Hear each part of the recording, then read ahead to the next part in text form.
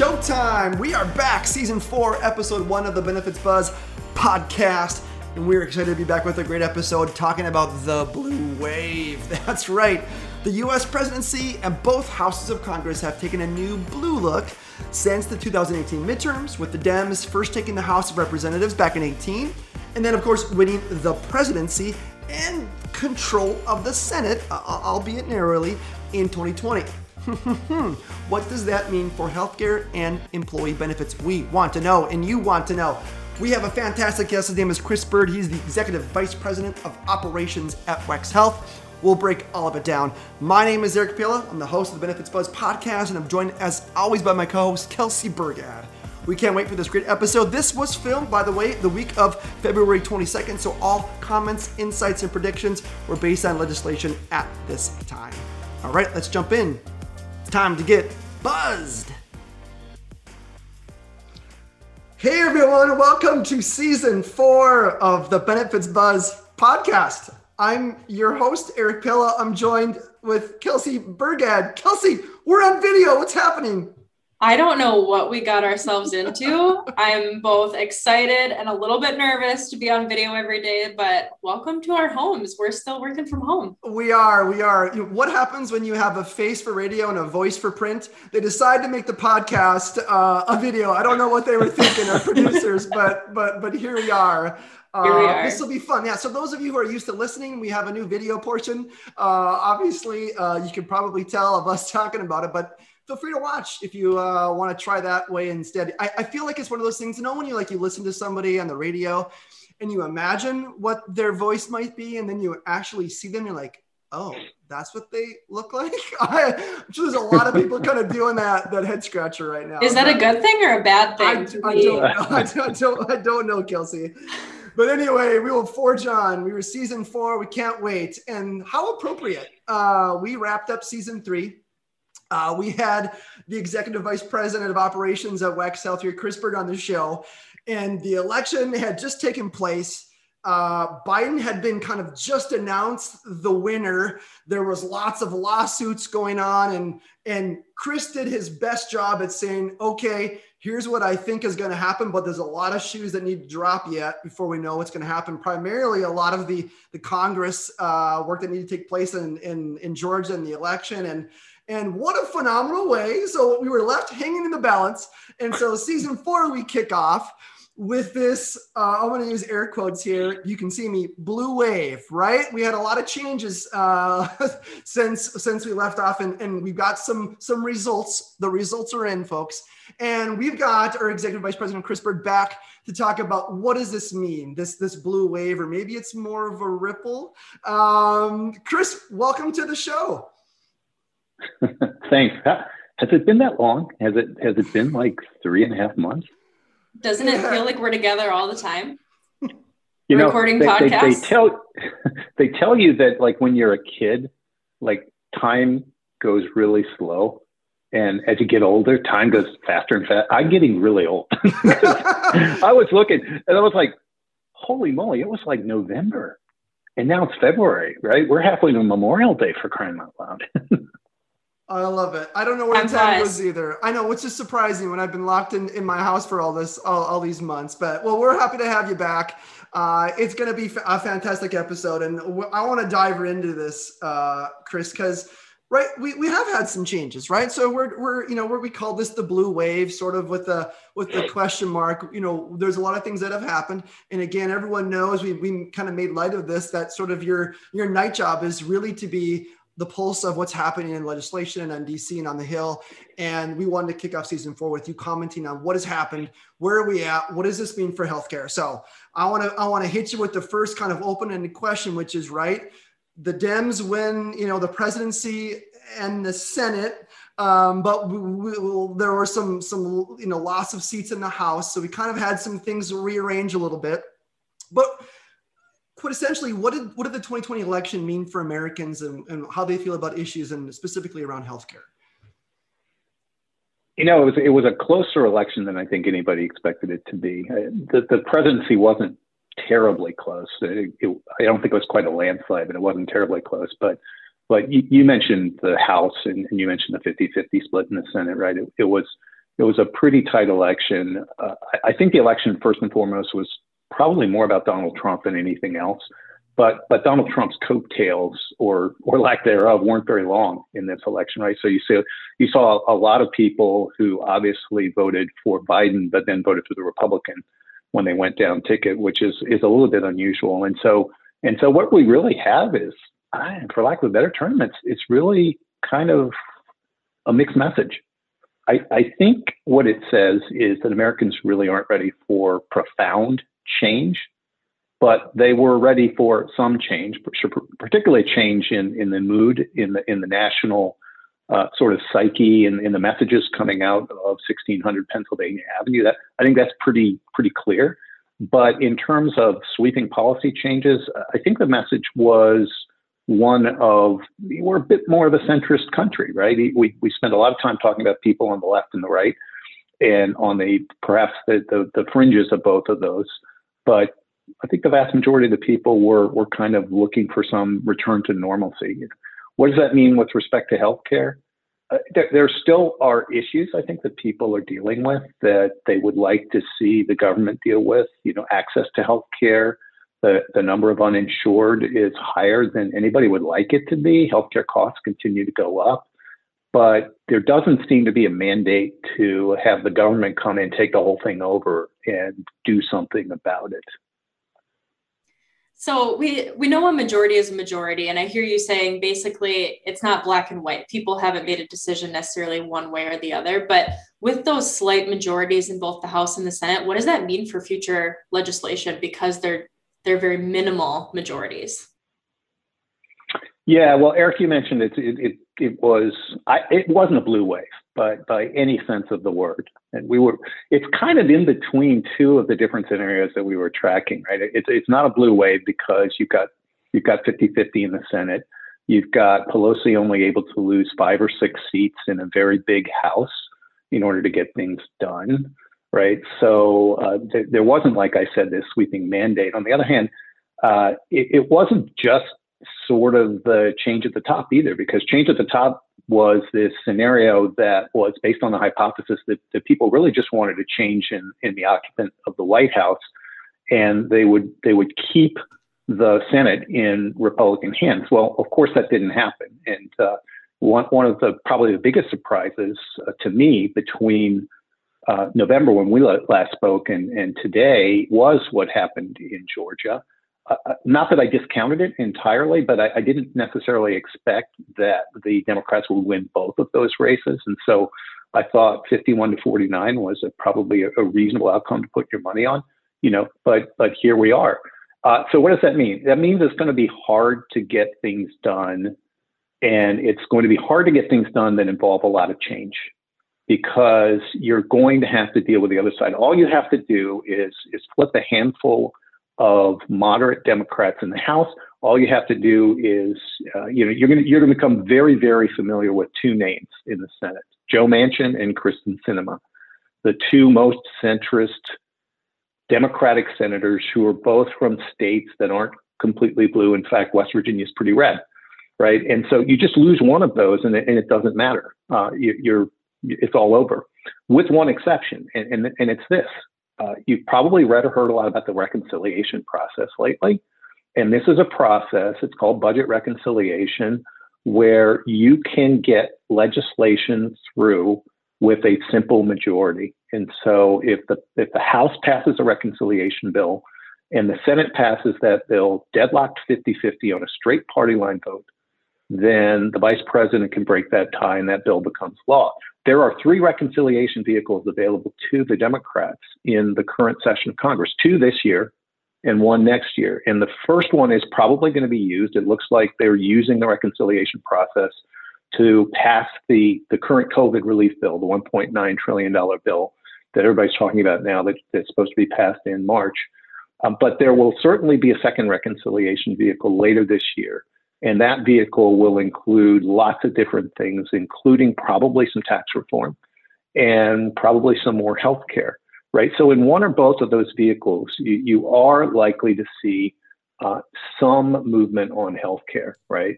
And we'll just have to wait and see what that looks like. And we can talk about that a little bit more as we go through the podcast. I have had conversations. I've had conversations with Democratic staffers just in the last 2 or 3 weeks where they said, you know what, we don't think we can negotiate with the other side.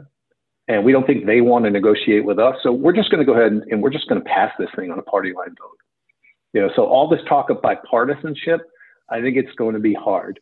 The other thing that I would say, and this is really important to understand, right now, there's still a lot of hard feelings in DC, a lot of hard feelings. January 6th shook everybody up. It shook a lot of Democrats up. And they have hard feelings about every single one of those Republican lawmakers who voted against certifying the election on that date. And they're basically saying, I'm not going to work with these people for a while. How long that lasts is going to have a lot to say about how much gets done over the next 2 years. It's just, I learn so much every time we chat with you. But you talked a little bit about tax reform, and that leaves me wondering, what's going to happen with the HSA, with the health savings account? Is that going to be looked at from a tax reform, or are the tax treatments going to change, or maybe increased eligibility? Anything like that you see coming in the future? Well, first of all, I don't see HSAs. I don't see any real threat to HSAs. I don't see them being under attack. And the reason for that, quite frankly, is too many Democratic constituents have them and like them. And all but the most progressives on Capitol Hill, they get this. They understand this. One of the things that I've had the experience of doing is going into a lot of Democrat offices over the last 2 years. And that mood has very, very much shifted, right? Once you have tens of millions of people, they hear from their constituents. People like HSAs, right? So I don't think that HSAs are going to be under any attack. On the other hand, meaningful expansion, higher contribution limits and those kinds of things, those are really off the table for now. We did talk last year about decoupling, and that's an idea that's still around. I think it's much harder to get that done in a Democrat-controlled Washington than it is in a Republican-controlled Washington. But you'll continue to see, some effort to chip away at that over time and perhaps set that up for consideration down the road. There may be some room for some incremental improvements. For example, allowing somebody who's still working after the age of 65, who really has to enroll in Medicare, allowing them to continue to contribute to their HSA. They can't do that today. Veterans who get their healthcare from the VA, people on TRICARE, and Native Americans who receive healthcare from the Indian Health Service can't today invest in an HSA or fund an HSA. And so these are all ideas that I think make a fair amount of sense to people on both sides of the aisle. It's hard to say why shouldn't a Native American have an HSA, just because they happen to get their healthcare from the Indian Health Service. And so I think those kinds of things have a reasonable chance of advancing in the current Congress. And that's really where the industry, I think, is going to start, is by continuing to try to get some meaningfully incremental improvements to HSAs through. Yeah, awesome insights. I think it's really interesting. I think we're on a good momentum roll. So I kind of want to keep it going in this direction, because I think in addition to some of those things you talked about, HSAs, like I know Biden, had quite a few things when he was running for president that he had talked about and platformed on when it came to healthcare. What are some of those things you think you'll also see in addition to? Because like his first day of presidency, he had a dozen executive orders. Some of them maybe kind of rescinding some of the stuff that Trump did. What do you see? What other changes do you see in the horizon? Yeah, I do think you'll see a fair amount of activity in the regulatory arena. Because that's something that you can do without having to get it through that pretty closely divided Congress. Two things that I think will probably be rolled back will be Trump creations. The one is the short-term limited duration, the skinny plans. The Democrats hated those because if you look at the ACA, it's all about minimum essential benefits. It's don't allow people to buy insurance that doesn't comprehensively cover them. And the second is association health plans. That was another Trump creation. And I think that those are probably going to be rolled back if I had to bet my money. Clearly, I mean, both parties want to do something about drug pricing, but they just don't know how to do it. And so that was a big part of the Biden agenda last year. And the other one was surprise medical billing. There was already something done about surprise medical billing, so they may be able to declare victory and go home on that one. The rest of it's going to be hard. But drug pricing is something that's going to continue to be front and center, but it consumes a lot of oxygen because it's a hard, complex issue to tackle. And then the last one, this is kind of in the broad category, and it's a bit amorphous. I think that you will see a continued focus from the Biden administration, or an increased focus on what we call equity, right? Access, affordability of healthcare, particularly for marginalized communities and people of color, right? A focus on what they call the social determinants of health, where people who are members of certain communities tend to have worse health conditions, happen to have worse health outcomes. And it's believed that that's somewhat correlated to their access to quality healthcare, right? It's really hard to visualize exactly how that translates into any particular law or regulation. So we're going to have to see how that plays out. But I think you'll continue to see and hear quite a bit about that. That's great. I love looking into the crystal ball, if you will, and just seeing what potentially could be coming. You just have such good insight. But, I think we've made it quite a ways into this podcast, and we haven't even mentioned the pandemic one time, which has to be a record in the last year. But, I just keep thinking about, COVID-19, and I'm just curious, because our lawmakers are so focused on the here and now and so focused on the pandemic, do you think that's going to prohibit any sweeping changes or big changes coming, or do you still see some of that on the horizon? I think on balance, I think actually COVID-19 slightly increases the probability that something that's more sweeping could happen, because you can always wrap something in the mantle of pandemic relief, right? And as I mentioned with the ACA improvements, maybe you start small by saying, hey, we're just going to do this for a contained period of time to help people out during the pandemic. But as everybody knows, if you've watched Washington or even read the newspapers, if you will, once a program gets in place in Washington, it's awfully hard to roll it back. And so that's the kind of that's the kind of approach that may work here. One of the things, though, to keep in mind, and I don't mean to keep coming back to reconciliation, but there's going to be a reason why, and I'll tell you in a minute. You guys don't know this. Reconciliation allows you to get a bill through on a straight party line vote, but it doesn't allow you to put everything into that bill. In order to qualify for the budget reconciliation process, the bill has to affect the budget. It has to affect either federal outlays or federal revenues, right? And so there's a lot of things that likely can't get into a reconciliation bill. And there's a person called the Senate parliamentarian who actually decides, takes every element of a bill and says, this one's in, this one qualifies, this one doesn't qualify. And the process by which all that happens is a result of some legislation that was introduced decades and decades ago by a senator by the name of Byrd. Yes, spelled correctly, but no relation to mine. And the process of the parliamentarian deciding what's in, what's out is actually called the Byrd bath. So the Byrd bath is going to limit what can be in. So a good example would be raising the minimum wage to $15 may not make it through the Byrd bath, right? But ACA improvements like subsidies would, because they affect outlays. But back to the question, I think there is a little bit more that you can do to advance things in a pandemic, and then work later to make them permanent. I love that. Awesome. The Byrd bath. I'm going to use that in regular conversation. Yeah. Sorry, Kelsey, your request didn't make it through the Byrd bath.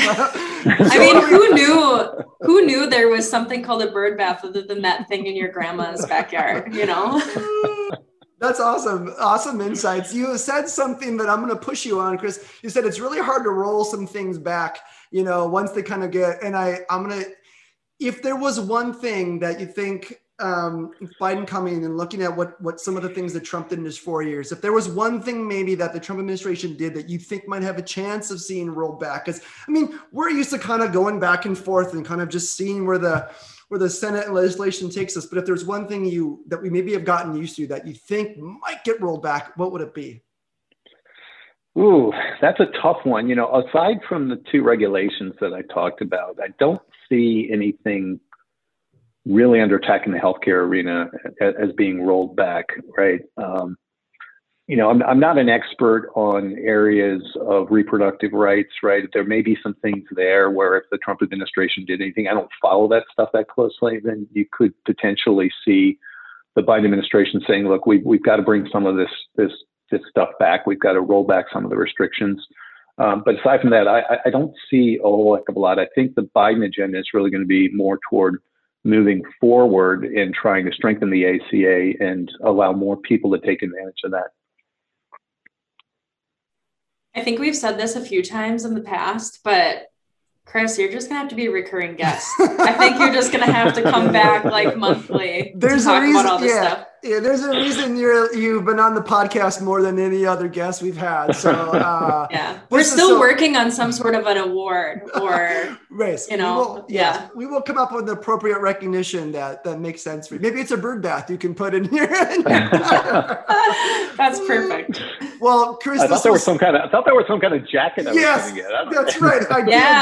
I mentioned the yellow jacket. There was a jacket. Gold one or Wex Red. Yes, there you go. Wex Red. I love that. I suppose that's a little bit better than a bird bath, but we'll see. We'll talk offline and come up with something that's worthy. Chris, thank you so much. This is always so beneficial. I love having you on the show. What a perfect way to kick off season 4. You look fantastic. Thanks for joining us on video too. This was a great discussion. We can't wait to see. Obviously, hey. There's a reason we're going to see what happens in the next couple of months here. We got a season 4 that takes us through at least 5 or 6 months. So if we've got something that shakes up, legislation a little bit, there's no doubt, Chris, that we'll have you back in the show. Thanks so much for joining us. Thanks, Chris. Oh, always a pleasure, guys. Have a good one. You bet. Take care. Bye.